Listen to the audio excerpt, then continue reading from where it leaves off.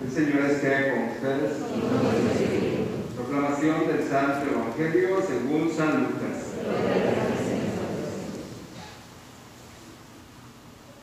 En aquel tiempo Jesús propuso a sus discípulos este ejemplo.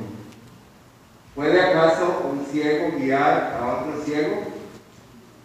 ¿No caerán los dos en un hoyo?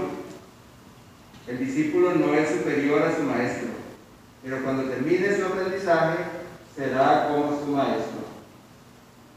¿Por qué ves la paja en el ojo de tu hermano y no la viga que llevas en el tuyo?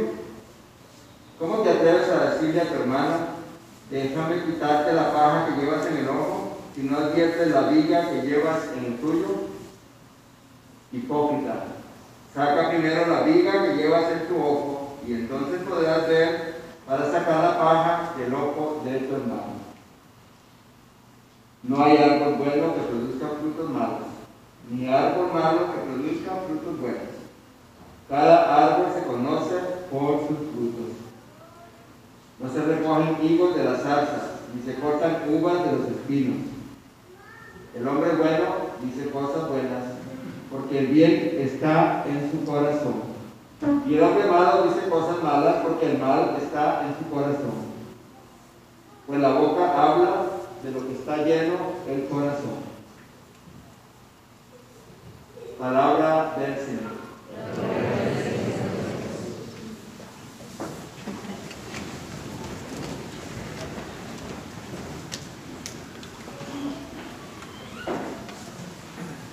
¿A ustedes les dice algo el Evangelio? No. ¿Ah, sí? ¿Sí? Ah, no creo que sí. Bueno, no. A su mamá y a su papá tal vez. Y a su hermana grande. Tal, sí. ¿No les dice nada el Evangelio? No, ustedes son muy santas y santos, ¿qué es eso? Ustedes no pecan ni nada. Se gastan el tiempo en el cielo ustedes.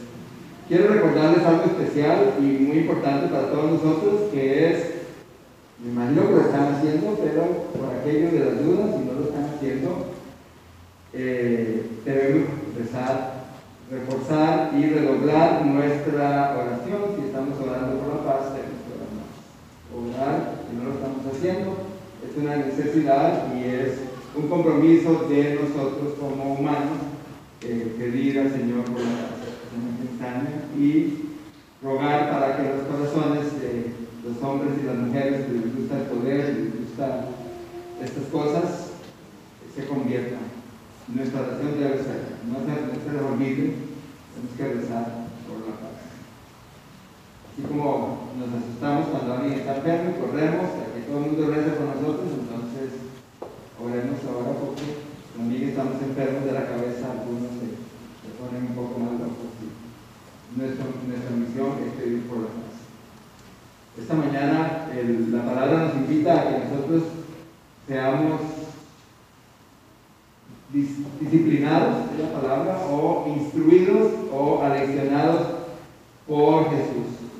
Él es el maestro y Él nos alecciona, Él nos da clases, Él nos enseña.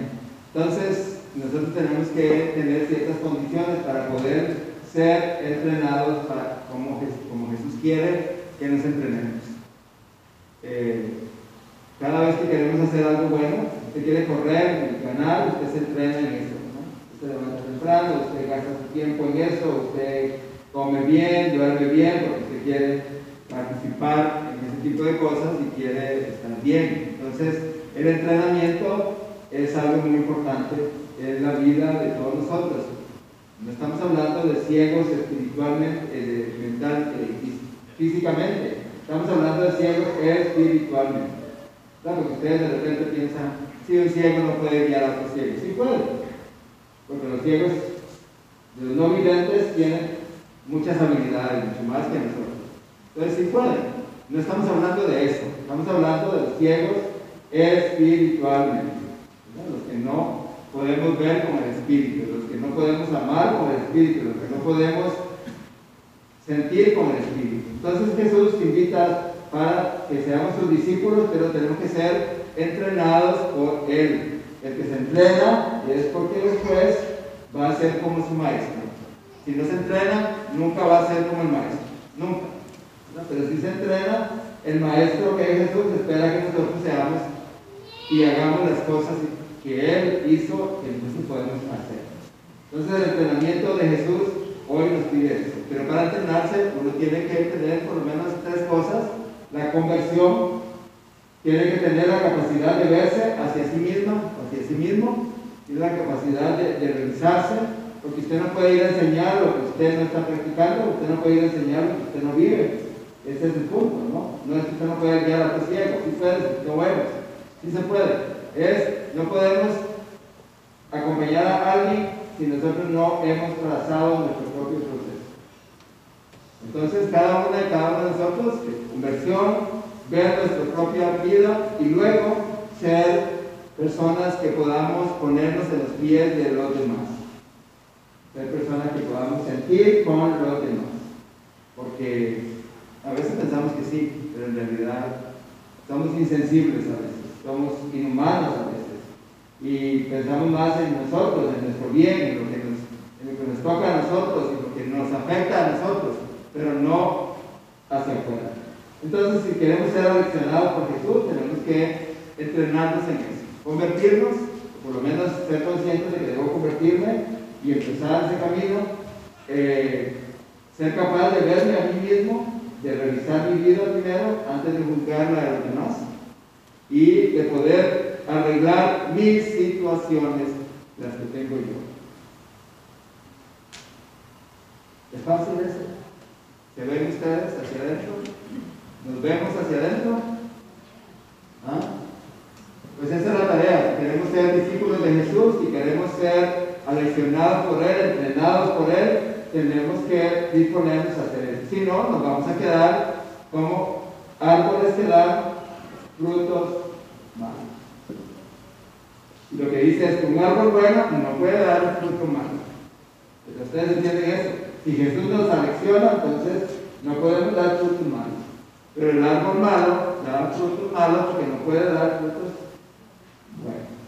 ¿No? Y todavía nos aclara más. Usted no puede agarrar mangos del palo de naranjas. Está loca, loco, ¿verdad? No puede. Solo que las pegue ahí y ahí las recogí. Pero nada más. No se puede hacer ese tipo de cosas. Es cuando nosotros nos vemos hacia nosotros y con nuestra falta de sensibilidad de lo que tengamos, podemos iniciar un camino de cambio, un camino de aceptación. Hay gente que le cuesta mucho entrar en sí mismo. Hay gente que no puede estar en silencio, hay gente que no puede estar con los ojos cerrados. Dios guarde, tenemos un ejercicio, ahora cierren los ojos, vamos a respirar. No, algunos se explotan de la desesperación, ¿verdad? Porque no están entrenados, ¿verdad? Porque nos tienen tan atraídos lo de afuera, nos tiene tan sostenido lo de afuera que no somos capaces de poder entrar en nosotros. Y hay gente que uno le dice, respire despacio. Dios guarde y le diga eso. Parece un carro viejo, ¿no? Respirando para toda carrera porque siente que ya no respira más. Sí, es algo físico, pero dice mucho de nosotros. Así que entrénense en su casa, respiren profundamente a ver si es cierto que ustedes pueden entrar, ¿verdad? Porque a veces decimos que sí, pero primero tenemos que ser capaces de ir hacia nosotros y luego vamos a poder enseñar, luego vamos a poder, ustedes como papás, por ejemplo, ¿verdad? A veces dicen tantas cosas a los hijos y los hijos dicen, ay, mi papá, ay, mi mamá. ¿Eso qué quiere decir? ¿Ah? ¿Qué quiere decir eso? ¿Verdad? Estás hablando de tonterías. Claro, nosotros decimos ustedes porque les dan por la boca. Pero eso es lo que estamos diciendo, ¿verdad? No, la vieja loca otra vez. ¿Sí? No lo decimos en voz alta, claro que no. Tal vez alguno, pero no. ¿Verdad? Porque nos caiga. Pero a veces es por eso, porque dice, ¿qué está diciendo? ¿Verdad cómo se pelean ellos todos? Como usted dice que yo no peleé. Entonces, por eso dicen, mi papá, qué cuento más loco, ¿verdad? Lo que se echa. Es el ejemplo, es el entrenamiento, y no es que seamos perfectos. Lo que hoy pretende el Evangelio es invitarnos a entrar en un proceso de sanación, un proceso de limpieza, de sanación, en un proceso de reconocimiento, en un proceso de aceptación de nuestras virtudes, pero también de nuestras situaciones que no nos gustan ni a nosotros a veces, ¿verdad? Que no nos gustan ni a nosotros a veces, verlas ni pensarlas. Y cuando las hacemos, nos sentimos después mal porque entonces ese es el proceso que pide hoy el Evangelio, ¿verdad?